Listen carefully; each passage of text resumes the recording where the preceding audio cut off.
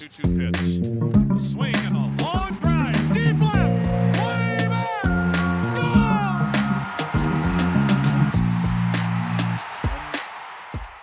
Hey everybody, welcome back to another Baseball America podcast. I'm Kyle Glazer. We're pleased to bring back Mark Chiarelli to discuss the A's system today. He did the Pirate system for us. You can hear that podcast up on our website at baseballamerica.com. Mark, the Pirates had one of the deepest systems in baseball. The A's, much less so. This is a farm system that is in the bottom third of Major League Baseball as of the organizational talent rankings at midseason last year. We all know about their issues with budgets and a lot of rumors about moving to Las Vegas. Matt Olson and Matt Chapman are reportedly on the trade block once the lockout ends. So this is always a team that constantly needs to refill from the farm system just because once players start hitting arbitration, they get too expensive for the club. Where is this farm system right now, and how does it compare to some of those top-tier farm systems like the Pirates? Yeah, well, thanks for having me, Kyle. Certainly a different type of experience building out this top 30 compared to Pittsburgh. This farm system, rightfully so, ranks in the bottom third. And I think the one thing that becomes very clear very quickly is that it's missing the top-end talent at the top to get excited about. The A's are really good at producing role players, guys who can do very specific things for you, and you can kind of supplement a roster around those guys. And there's plenty of those types still in this 30. I think some people who look at it more favorably will tell you it's sneaky a little deeper than people give it credit for. But right now, it lacks a lot of definition at the top outside of Tyler Soderstrom. We saw the A's last year drop to 86 wins, which again is still a good season in the grand scheme of things, but for a team that has been in the 90-win range in 2018, 2019, and 2020, they were on a 90-win pace. Obviously, it was a shortened season and made the postseason all 3 years. The drop down last year was certainly disheartening. Bob Melvin, their longtime manager, left to go to San Diego. We've talked about some of the stars.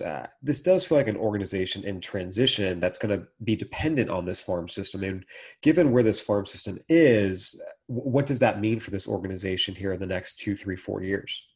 I think it means the decisions that it makes with the Matt Olsons and the Matt Chapmans and maybe even a couple of their starters are critical to aiding the system, because right now there isn't that talent at the top to just fill right in, right? You know, when Chapman or Olson inevitably get traded right now, Tyler Soderstrom isn't quite ready probably yet. So they're definitely lacking at the top. That said, they're 1 trade, 2 trades away from this outlook looking considerably different. What would you say are the strengths and weaknesses of the farm system right now? You mentioned there not being a whole lot of top-end talent, but what is the strength and then maybe the weakness positionally? I think positionally with a strength, they have some interesting infielders near the top, whether it's a Nick Allen or a Zach Geloff, who really impressed after they drafted him this year. The weakness on the flip side is pitching. There's not a lot of starting pitching depth in this system, and there's not a lot of pitching in this top 30 that hasn't had at least one significant injury. I mean, there are PhD dissertations that are shorter than some of the injury histories for some of these guys. So right now they really just need some arms to step up and really pitch some meaningful innings for them. So as we dive into this farm system, you mentioned there's not a ton of star power, but there is one guy at the top who definitely fits the definition of a top-tier young prospect in baseball, and that's Tyler Soderstrom. He was their first-round pick in 2020, made his pro debut this year, went right up to Low-A Stockton, and was one of the best players in the league, doing the Low-A West Top 10 based on my own looks, as well as conversations with scouts, managers, observers across the league. And it came back that this was the best prospect in the league this year. Just such an advanced young hitter who people think has the ability to be a plus hitter with plus power at maturity and be that offensive force who can change games with one swing. What were some of the things you were hearing about him? It's fairly safe to say this was the clear-cut number 1 in the system. There was no one else in the discussion. But just as you were kind of making your calls and digging in, what were some of the things that stood out about Soderstrom, and how good can this guy be? So to go back to last year after the A's drafted him, pretty quickly the feedback started to trickle in that this kid could be special. It's a little bit different of a high school bat than what we normally get. And it wasn't long before people within the organization started comparing him to some of the better draft picks that they've had over the last 10, 15, 20 years, whether it's an Eric Chavez or a Grieve. The feedback was really positive, really fast. And the biggest thing that stuck out to me this year is that positive momentum, that positive feedback only continued. We had a really hard time finding anyone to really say anything critical about Soderstrom at the plate. You're looking at a hitter when he reaches his peak, if he reaches his peak, it could be 280, 290, maybe even 300 with 25 to 30 homers a year. Like it's going to be, or it could be really impressive production. As far as the bat goes, very mature, probably ready for a more aggressive assignment. And everyone was very convicted in it. What was less clear was where he ultimately slots in defensively. Yeah, so I think before we dive into the defense, one of the things that's important to remember is the level of hitter he projects to be is someone that will play at any position. If he's a first baseman, he still could be an all-star first baseman. Again, looking back at some of the scouting notes I collected over the course of the year, it's a really, really polished swing. It's all fields power. It's a really good bat path. It's a good eye at the plate. I mean, everything that you want to see offensively, it was all there. Defensively, there's been a lot of question about how realistic is it for him to remain a catcher moving forward. What is the outlook there? I think it comes down to how long the A's are willing to wait, really, because it's rough defensively. He never really caught velocity or premium pitching as a high schooler. He's very raw. You can see, and people saw improvement out of him this year, even compared to the looks they had after he was drafted. But it's so much further away than the bat that it immediately brings into question, well, are the A's really going to give the defense enough time to marinate when you've got this, like you said, this bat that you could slot in at any number of positions and hit right away? The comparison that seems to get brought up a lot is the Bryce Harper, Will Myers path for him. And I'm not going to sit here and compare him to a Bryce Harper, but it's a similar kind of question that a Harper or Myers faced when they were drafted and they were initially a catcher. And at some point the organization has to make a decision. So if they really believe that he can catch, you're probably looking at another couple of years of that defense maturing to the point where it's major league ready, but it's considerably behind the bat. Yeah, I think what stood out was there was a sense that the defense was not maybe as terrible as people had been led to believe. I heard that a lot from a lot of pro scouts who had heard the amateur reports and seen some things that were written about him. And when they saw it themselves, were like, yes, this has a long ways to go, but it wasn't horrible. It wasn't hopeless. And just to be frank, you see some guys in low A who are catching. It's like they just can't do this. And that was never the case with Soderstrom and my looks or their looks.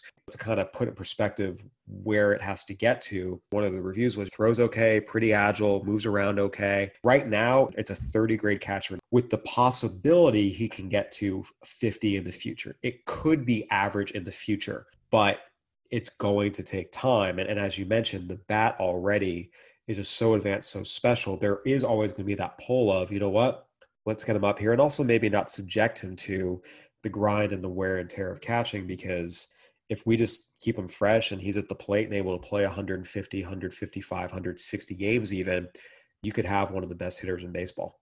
Yeah, you really nailed it. And I mean, this season he had an oblique injury that it took the A's a while to diagnose exactly what the injury was. Ultimately, it was an oblique injury that shelved him for the last 2 months of the season. And you saw at different points during the year, he'd miss a game, he'd get a little nicked up from catching, and it really brings into question, do we really want to subject such a special hitter to this wear and tear in the grind of catching? And I think there's convincing arguments on both ends, but because of how good the bat is, I don't know if I would be the one to want to put him behind the plate for a full season. Again, regardless of position, this is a special young talent who, as long as he stays healthy, there's a lot of conviction in the bat for a guy who has played less than 60 games of low A in his entire professional career. And again, there's no such thing as a guaranteed prospect, especially not one who has such a small track record and sample, but really did stand out. Just everything is there for him to be a really, really elite level hitter in the major leagues as long as he progresses as he currently is. Mark, this was a clear-cut number one. There's no point really dwelling on asking if there was anyone else consideration. But after this, there was an interesting group of guys. You had Max Muncy, their first-round pick this year, Nick Allen, the defensive wizard who got to AAA this year and played for Team USA. I think coming in from the outside looking in, you assume maybe it's one of those two guys, maybe Pedro Pineda, who was a big-time international signee.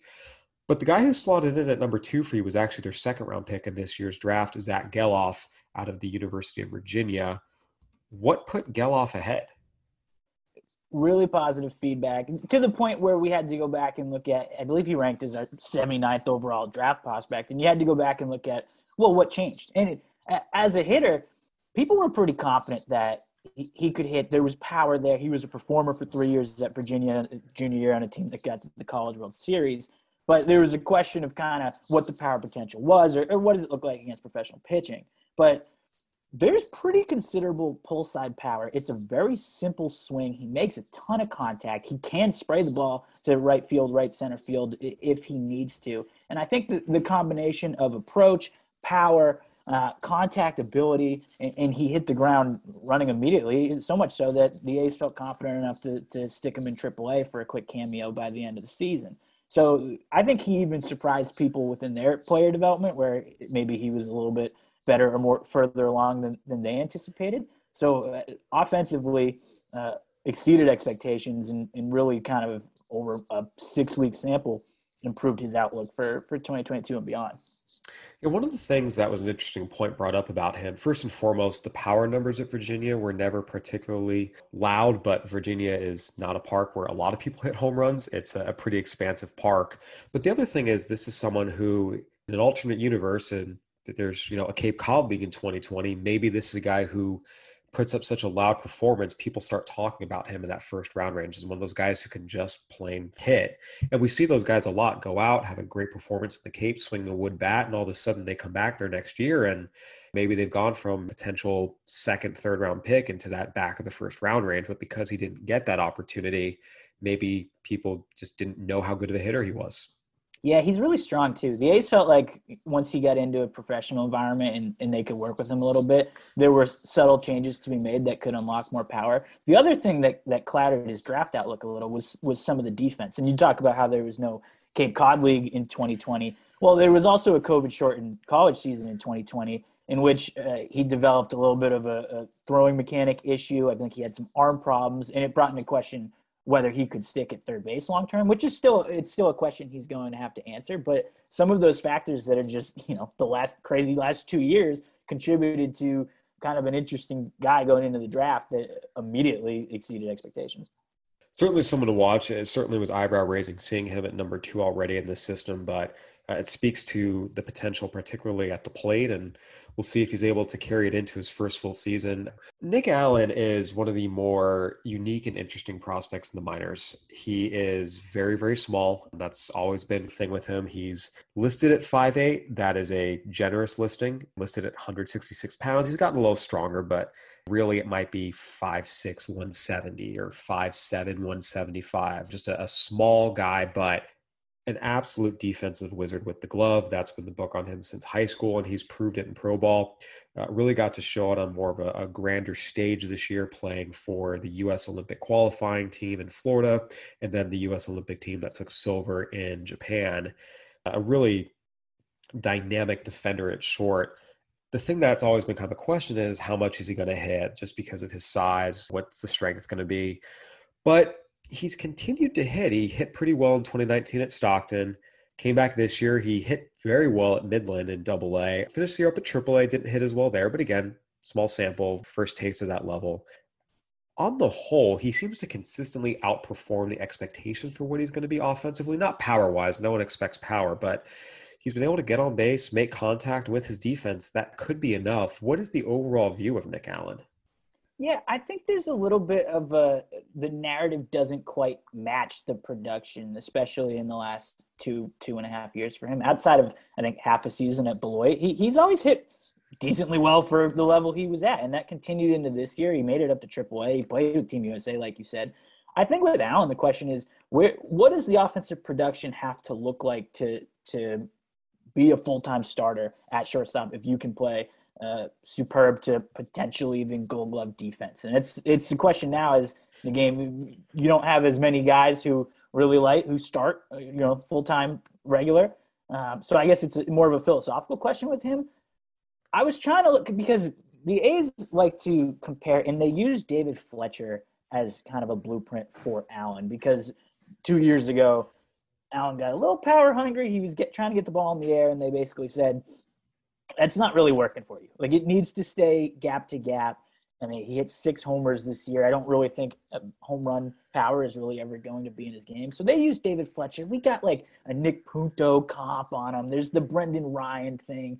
I was going to offer up to you. I mean, if you look at what Nicky Lopez did with the Royals this year, where there's really good defense, he hit 300. I think his OBP was 360. He stole 20 bags. I don't quite know if Allen gets there as a professional, but if it's somewhere in that neighborhood, I think you are looking at an everyday shortstop. So I think there is starting shortstop potential. He's such a good defender. He can make every throw. I think he could also handle like a multi-positional, versatile kind of role there. So people are definitely split on Allen. And I think too, if you only see him for a couple games or you're only sizing him up, or you look at the swing and there's not a ton of impact there, maybe some evaluators are more quick to write him off.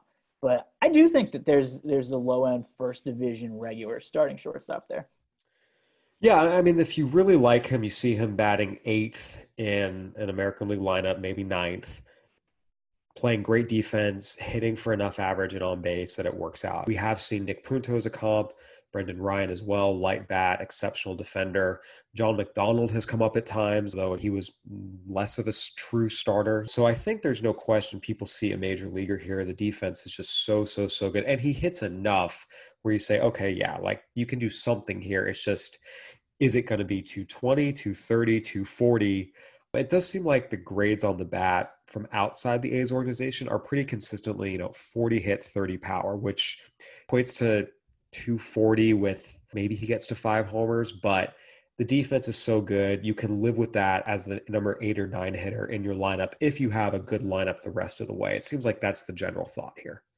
Yeah, definitely. And I think there should be opportunity for him pretty soon. I mean, they have Elvis Andrus under contract for this year, but outside of that, you would imagine that Allen should get some runway to at least slot in. But like you said, he's the type of player you can slot in on a better team. And, in 2 years, we don't quite know what that lineup is going to look like around him in Oakland. I will say the defense is pretty spectacular. I've always liked Brendan Ryan as a comp defensively because he's not a guy who's going to be making insane diving plays, but just the angles he takes to the ball, how much ground he covers, how smooth everything is, the footwork. It's really spectacular, and it's game-changing defense at shortstop. You saw it for Team USA. The A's have seen it for years in their system, and we're going to see it very quickly here in the major leagues. All right, Mark, someone else in this top 5 that is intriguing is Pedro Pineda. He was the A's top international signee last year, someone that was very, very intriguing all around. What were the early reviews on Pineda? Again, it's only 23 games in the ACL and 10 games in the DSL, so you don't want to go too crazy, but people did get a look at him and saw what he could do. What were some of the early reviews there? I think the most optimistic thing for Pineda is that the early reviews matched what got people so excited about him in the first place as an amateur prospect, where it's almost an abundance of tools. Ton of power, he can run, there's plate discipline there, there's a more mature approach than maybe you'd expect out of a 17-year-old. And a lot of that showed up in a very limited amount of time at the Complex League, where it's going to take a lot of time with him. I'd expect him to go back to the Complex League, maybe even spend a good chunk of 2022 there. The swing is so aggressive and so violent that it leads itself to some swing and miss, but it also leads itself to some pretty impressive home run power, home run potential. So I think as far as an athlete goes and kind of the tools across the board, probably one of, if not the most exciting prospects in the system. There's just a lot of time, and it's going to be a slow burn. Yeah, it is one thing. You look at these top 5 prospects, and kind of to our point earlier, where if the A's make some trades once this lockout ends, they're going to need some guys to come up and fill spots in another way because these guys are not ready yet. 4 of these top 5 prospects have yet to play above low A, not counting Zach Gelof's very, very short stint at AAA at the end of the year. Nick Allen's the only one who has played above the low A level. So again, I think it's an interesting case where you're talking about good players, but they're all going to take time. And there is a little bit of a gap here between if the A's do make these moves, when these guys are going to be ready versus when the A's need some reinforcements. Yeah, and as I was thinking of comparables as far as a dynamic tools perspective, the other name that came to mind for me was a Denzel Clark, who they just drafted in 2021. And a lot of tools, hit to a question, but another guy who's nowhere near the majors. So they are starting to build a lot at the lower levels at the Complex League, but like you said, it'll take a little while. All right, Mark. So these are some of the guys in the top five. I want to dive in a little bit on some of the guys in the 6 to 10 range, as well as some of the depth guys and high profile signings who may or may not have worked out. First, we're going to take a quick break. We're driven by the search for better. But when it comes to hiring, the best way to search for a candidate isn't to search at all. Don't search, match with Indeed. If you need to hire, you need Indeed. Indeed is your matching and hiring platform with over 350 million global monthly visitors, according to Indeed data, and a matching engine that helps you find quality candidates fast. Ditch the busy work. Use Indeed for scheduling, screening, and messaging so you can connect with candidates faster. And Indeed doesn't just help you hire faster. 93% of employers agree Indeed delivers the highest quality matches compared to other job sites, according to a recent Indeed survey. What I love about using Indeed is how it does a lot of that organizational work for me. I can sort through candidates. I can respond to them. I can schedule interviews all through Indeed. Leveraging over 140 million qualifications and preferences every day, Indeed's matching engine is constantly learning from your preferences. So the more you use Indeed, the better it gets. Join more than 3.5 million businesses, including Baseball America, that use Indeed to hire great talent fast. And listeners of the show will get a $75 sponsored job credit to get your jobs more visibility at Indeed.com/BaseballAmerica. Just go to Indeed.com/BaseballAmerica right now and support our show by saying that you heard about Indeed on this podcast. That's Indeed.com/BaseballAmerica. Terms and conditions apply. Need to hire? You need Indeed. And we're back with Mark Chiarelli breaking down the Oakland A's system. All right, Mark, we talked about some of these guys who are very intriguing in the top five. Tyler Soderstrom being slam dunk top 50 prospect in baseball. Guys like Geloff, Allen, Pineda, who are all at very different points in their development, but all show things to be excited about and things that you can envision helping the A's a couple years down the road. Getting into the 6 to 10 group, you do have some guys who are older, have made their major league debuts, but there are reasons to be cautious. And it starts with AJ Puk and Dalton Jeffries at 6 and 7. Puk has been the number one prospect in this system at times. Jeffries was a top draft pick as well. Both have reached the major leagues. Both have very, very long injury histories. I want to start with AJ Puk. What is the latest on him, and what is the outlook on him now in scouts' eyes? He pitched primarily in relief down the stretch, and he was injured, surprisingly injured to start the year in 2021. Came back and his velo was sitting 92, 94. And, he's had shoulder issues. He had Tommy John. And you're like, uh-oh. That velocity crept back to more where you're expecting in the 95, 97 range. And even, more consistently 96, 97, maybe touching even 98 when he came out of the bullpen by the end of the year. But he didn't start. There not a lot of starting experience. He's never started in the major. He's going to be 27 years old on opening day. Like, you really just look at it, and I mean, I tried. You try to look at it from both sides and say, is there a path to starting rotation still for AJ Puk? I think the A's will tell you, they'll give him a shot, but I don't think there's a lot of optimism that starting is feasible for him right now. So you have to almost readjust, recalibrate, and look at it from more of whether it's a reliever or a bulk inning role. But with him, in some ways, it's really the same old thing. He has not been able to stay healthy. And when he has been healthy, the stuff still looks potent. It still looks pretty good, although the slider maybe is half grade below where it was at its peak. And the changeup was a little firm for the A's liking this year. But it really just comes down to health. And I just don't know how you could feel good about him in a rotation holding up over an entire season. Has always had a very, very big arm. But as you mentioned, you can have all the stuff in the world. If you're not available, it's hard to really say, yep, that guy can start, and we just haven't seen him be able to do it. But nonetheless, if he can be a 2-3 inning weapon out of the A's bullpen, there is value there, especially given the A's have some pretty good starting pitchers. So I do see absolutely why he's still a top 10 prospect in the system. Even if it's just purely reliever, it does seem like there is a role for him. It just, like you said, all signs point to it being in relief. Yeah, it's still pretty loud. It's interesting to compare him to Jeffries.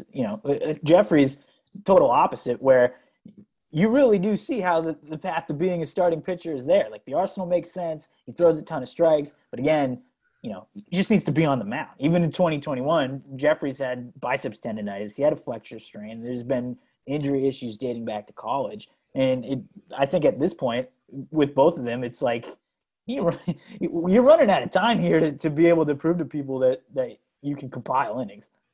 Yeah, Jeffries had a pretty good year at AAA, especially in the context of Las Vegas. Did a really good job limiting walks, limiting self-induced mistakes, and through 92 innings total this year between AAA and the majors. It's the most of his career, even going back to college. He's never topped 100 innings. So again, the durability issues do exist, but I think with Puck and Jeffries, it's fair to say these guys, they have a decent chance to contribute to the A's in some form or fashion. It's just probably not two guys in the starting rotation like everyone dreamed about when they were drafted back in 2016. Yeah, I think that's very fair. I mean, if you just expand out, you look at the A's top 5 pitching prospects. It's AJ Puck, Dalton Jeffries, Colin Palouse, Jeff Criswell, Brent Honeywell. Another guy who's like the injury history is outrageous. And even with Criswell, there's a huge injury risk. So with all these guys, you just look at it and say, you hope that they stay healthy, but there's a ton of risk here as far as pitchers go in this system.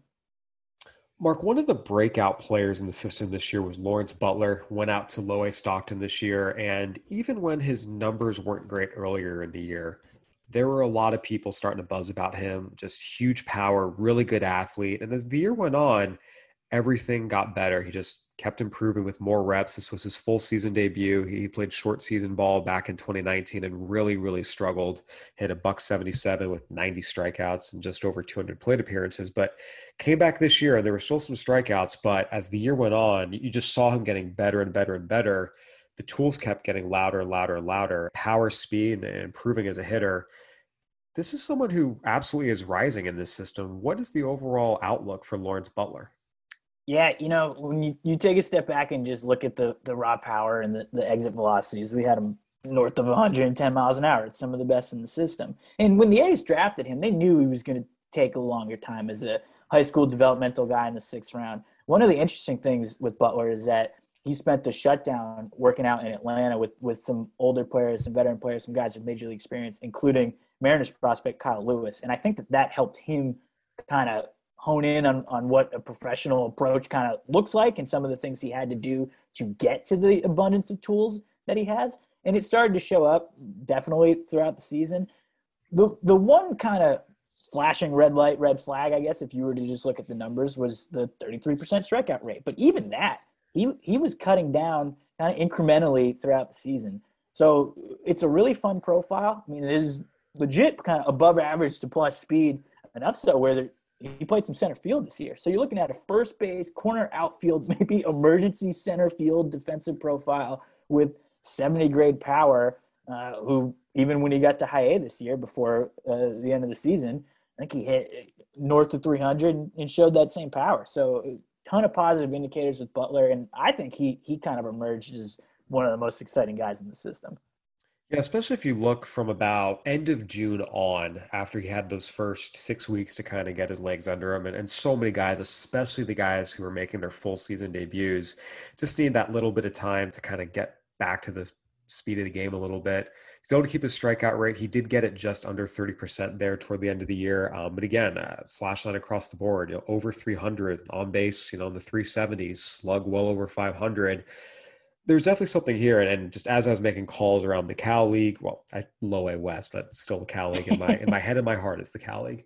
And us calling around about the A's system, this was a name that just kept coming up. And unfortunately, the days I was out there seeing Stockton, we just didn't have great games. It happens. You get a guy, just see him at the wrong time. But he's going to be making sure that you, if he sees you in the stands the next time, he's going to run the other way or something. I guess. But yeah, he definitely was a guy who, again, the name kept coming up over and over and over again as someone to watch in the A's system. And as we've talked about, without maybe some of the super high-end talent, this is someone who at least has the tools where if he continues to make the strides he did over the course of last year, you can dream a little bit. Yeah, and I think when you start talking about strikeout rate, people get this perception that it's, ton of swing and miss. It's not like he was just this reckless hacker. His walk percentage, I think, was 13% this year, one of the best in the Low A West as well. And he got to the power a pretty decent amount. He was 4th in the Low A West in homers, tied with a guy named Noelvi Marte. You might have heard of him, or he's one behind Marco Luciano. So it's legit power. And By the end of the year, he's 19 homers, 29 stolen bases. Like, it's a really fun profile. Overall, as you were putting this top 10 together, how many guys were slam dunks? This is a top 10 guy versus how many guys were kind of on the fence? The two guys who were right there in the conversation were Jeff Criswell and Denzel Clark, who just missed it. So I guess you could run a list of 12, 13. I think there are some people who would say Jordan Diaz's bat alone might get him into the back of a top 10 in a list like this that isn't as thin. I didn't personally think that he was quite a top 10 guy. So you're looking at probably 12 or 13 guys who factored into the top 10 conversation. So two names who were not mentioned there, and understandably so, were Austin Beck and Robert Puason. Beck was the 6th overall pick back in 2017.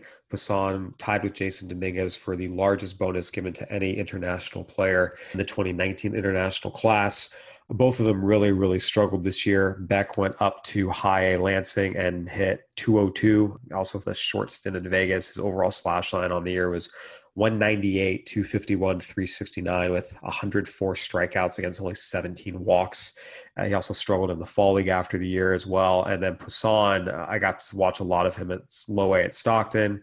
Just to be frank, it was a guy who was not ready to be at the level he was at. We saw that a lot in low A this year. Jake Vogel with the Dodgers was one of those guys. Over on the Cubs side, Ed Howard a little bit, especially early in the season. Just guys making their pro debuts who probably just weren't ready for the level they were at. So how much of that is them versus just unfortunate circumstances. But what are the reviews on these two right now? Just the fact that they were not in the top 10 discussion. Yeah, I think they're two very different, I guess, degrees of panic where one guy is in the top 30 and one is not. Austin Beck has fallen out of our top 30 when the prospect handbook starts to get sent out. You will not see Austin Beck's name in there. At some point, for all the tools and physical ability, you got to start making contact, and Beck has just not been able to figure out breaking stuff at the plate. The swing and miss is still a huge concern. He just doesn't get to his power enough, and it hasn't really gotten any better. They sent him up to AAA actually for, I believe, 2 weeks this year, hoping to be around some older players, some veteran guys, maybe use that as a reset for him to then go back to high A Lansing, take what he learned, and maybe turn it into some positive momentum. It didn't happen. I mean, you keep a guy like Beck alive because of the physical ability, but the hitting just hasn't been there so far. In regards to Puason, what were the overall reviews on him and his pro debut? Yeah, you nailed it as far as the guy who probably just wasn't ready for the level. There were a lot of people outside the organization who watched him and were curious what he was doing at Low A West. I mean, he made his professional debut at Low A West, bypassed rookie ball. I mean, nothing has been normal, I guess, or ordinary for Puason since he became a professional. He spent 2020 at the alternate site, then went to Instructs. He's an 18-year-old at Low A West. So when you think about kind of the challenges that come along with that, you want to give him, I guess, the benefit of the doubt, or I'm not going to go as far as to say a mulligan, because when your ground ball rate is north of 60% and you strike out 41% of the time, there are very clear issues there. There were clear issues in the field, but some of the extreme circumstances with him, you take into account the age, and there's still kind of that physical ability. The tools are there. You're giving him more benefit of the doubt that, you know, he's almost more than likely going to go back to Low A West next year, that you hope it gets a little better. And I guess from what I heard, once he went down to Instructs after the season, he looked better than he did either during the season or even how he looked at Instructs a year ago. Yeah, he's very athletic. That's very, very easy to see. Again, I got to sit on him and watch him. Very, very erratic. Plays very, very out of control, just kind of all over the place. And again, it's what you see from a lot of really, really young players. He just was not ready to be at the level he was at, and that was exposed very, very clearly when he was at the plate. There's times you'll see some whip in the barrel. Every now and then you'll see him line a ball and run around a little bit. You're like, okay, you know, there it is. But he was just completely overmatched. The level of stuff, both fastballs and breaking balls he was seeing. It's one of those interesting debates where how much do you bang a guy for just being somewhere he wasn't ready to be? It's probably not the best look at what his actual talent level is, just because developmentally where he was, he just wasn't ready to be there. Yeah, and you know, his swing doesn't stay in the zone very long. Like, there is some very clear things that he is going to need to either address, fix, change at the plate. Defensively, you know, like you said, he'll make a highlight reel play and then he'll botch the routine one. So it's almost head scratching in some regards. But you're not going to necessarily write him off yet. But at the same time, you don't see a lot of top tier prospects struggle the way he did. You have to take that into consideration. That's why on our list, he fell out of the top 10 and he's actually just outside the top 15 now. So my approach to him as far as our rankings went was very clear red flags, but I'm trying to give him as much benefit of the doubt as I can considering the situation. But next year you are going to, if you don't see improvement, you're suddenly that panic level where we were at with Austin Beck a couple minutes ago. You start to creep up. He has to repeat low A. I mean, that is something that has to happen, and we'll see what adjustments he's able to make. Mark, even in systems that are in the bottom third of organizational talent rankings, there are always guys who emerge, and whether they're in the 20s, the 30s, or just off the list. Guys take steps forward and turn themselves into players who either reach the big leagues or are able to serve some utility. We see that a guy like Seth Brown with the A's was a great example. I remember seeing him at Stockton and thinking, there's something here, but he's older. You probably don't run him into a 30 yet. And he just kept hitting. And look, he got to the majors and he actually hit 20 home runs last season. I mean, he is a major leaguer and he's someone that was not on a lot of top 30s. Who are some of the guys that are in this system, whether it's they're in the 15 to 30 range or just outside the 30, where maybe keep an eye on them and there might be something there? Yeah, I want to start with Mason Miller. He was their third round pick at a Gardner-Webb this year. Really interesting backstory. He started his college career at Division III Waynesburg, and at one point he weighed 155 pounds. He actually lost, I think it was 15 to 20 pounds of muscle. Couldn't figure out what was going on, was eating, still losing weight. His fastball velo was sitting in the mid-80s. After going to the doctors, they discovered he had type 1 diabetes. So he got on a regimen, gained his strength back, his velo came back, and it's kind of consistently kept going up since then. He ended up transferring to Gardner-Webb this year, taking advantage of transfer rules, and he was the best pitcher in the Big South. The velo now is in shorter stints when people saw him at Instructs was high 90s, touching triple digits, and the A's look at him as a guy who could potentially move pretty quick through the system, where it's upper 90s fastball velocity. There's a low to mid 80s slider that he can get some swing and misses with, and then a mid-80s changeup that also has people's attention. He doesn't get the swing and misses that maybe you would expect out of 100 miles an hour, but the ability to move the fastball, it pairs well with the slider, makes him a really intriguing kind of quick mover, whether it's as a multi-inning guy out of the bullpen and maybe eventually down the road he kind of blossoms into a starting rotation. But he was a guy who a lot of positive reviews coming back from when they drafted him in July to now, where I think that he needs to be on your radar, especially in a system like this where it's kind of desperate for pitching to rise to the top. I think Mason Miller is a guy that you can keep an eye on. I do have to ask, what's the latest on Lázaro Armenteros? We could probably run back the Austin Beck portion of the conversation for Laz as well, in that you kind of want to keep him alive because there's a ton of power there, but the same kind of deal. Breaking balls have been an issue. He just doesn't put the ball in play enough. There's swing and miss. He's another guy who is not going to factor into the top 30. So him and Beck both were at Lansing this year. Just a ton of swing and miss issues.